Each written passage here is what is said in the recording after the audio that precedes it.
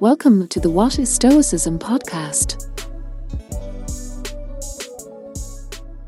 There's a chapter in Anthony de Mello's book, The Way to Love, entitled Become Like Children. It outlines how a child can be influenced to lose its innocence and subsequently live a life that is so dependent on externals that they never truly know who they are. This may sound like an abstract notion, but I'll get to real examples shortly to better illustrate it.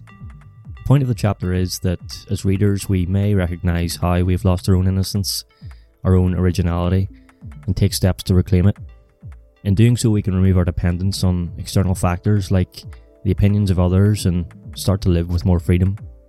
According to de Mello, there are 4 ways this loss of innocence can happen. 1. When grown-ups punish a child for telling the truth. From our Stoic learning, we remember the words of Epictetus, quote, "The chief task in life is simply this, to identify and separate matters so that I can clearly say to myself which are externals not under my control and which have to do with the choices I actually control. Where then do I look for good and evil? Not to uncontrollable externals, but within myself to the choices that are my own." End quote. When a child is strongly discouraged from revealing what it thinks and feels, it learns to dissemble and its innocence is destroyed.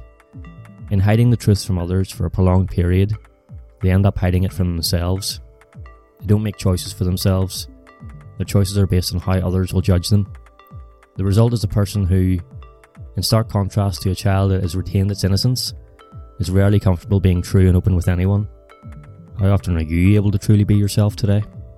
The second way a loss of innocence can happen is when a child is infected by the desire to become somebody. As Marcus Aurelius wrote, quote, "Alexander the Great and his mule driver both died and the same thing happened to both." End quote. Learning early in life to seek acclaim and recognition is a path to certain disappointment if and when that recognition doesn't arrive. Even if it does, the satisfaction is temporary and more acclaim is soon sought. Anthony de Mello prescribes moving away from the ego and towards the impulsive nature. In other words, doing work to the best of our ability and with good intentions will bring quiet self-fulfillment, while striving to be somebody is little more than a never-ending treadmill of self-glorification. How many of your thoughts and actions are driven by the desire to be somebody? The third way a loss of innocence can happen is when grown-ups teach a child to imitate someone. To quote Epictetus, "Throw out your conceited opinions, for it is impossible for a person to begin to learn what he thinks he already knows." Originality gets lost when grown-ups try to make children carbon copies of others. The fear of ridicule or rejection leads the child to keep up this act of conformity, and they can never dare to be themselves.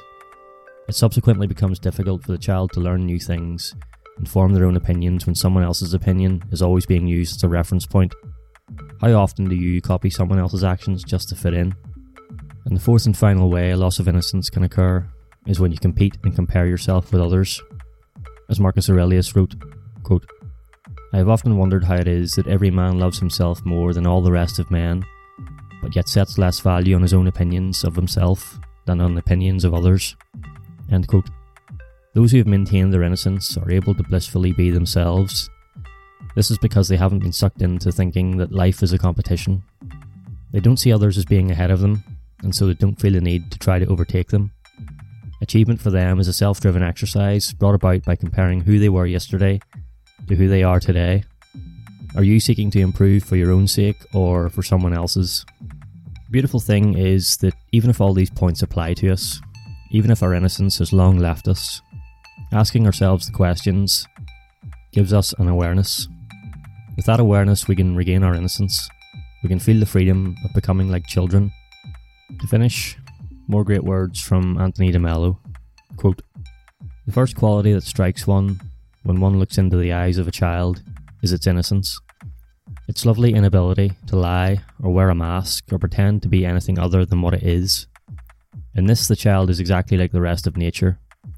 A dog is a dog, a rose, a rose, a star, a star. Everything is quite simply what it is. Only the adult human being is able to be one thing and pretend to be another." End quote.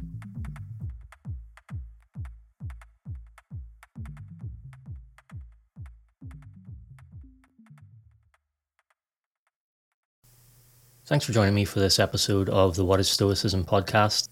If you'd like to support the show, please consider taking a second to leave a rating and a review.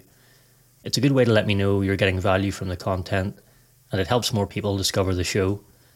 I appreciate your support. Thanks so much. Also, if you enjoyed this episode, I recommend checking out the Stoic Handbook podcast by John Brooks. It's one I've been a fan of myself for a while. It has great reviews. John publishes regular episodes that are always filled with practical wisdom, and it's available on all the usual podcast platforms. You can also find it on the web at stoichandbook.buzzsprout.com. Thanks again for listening.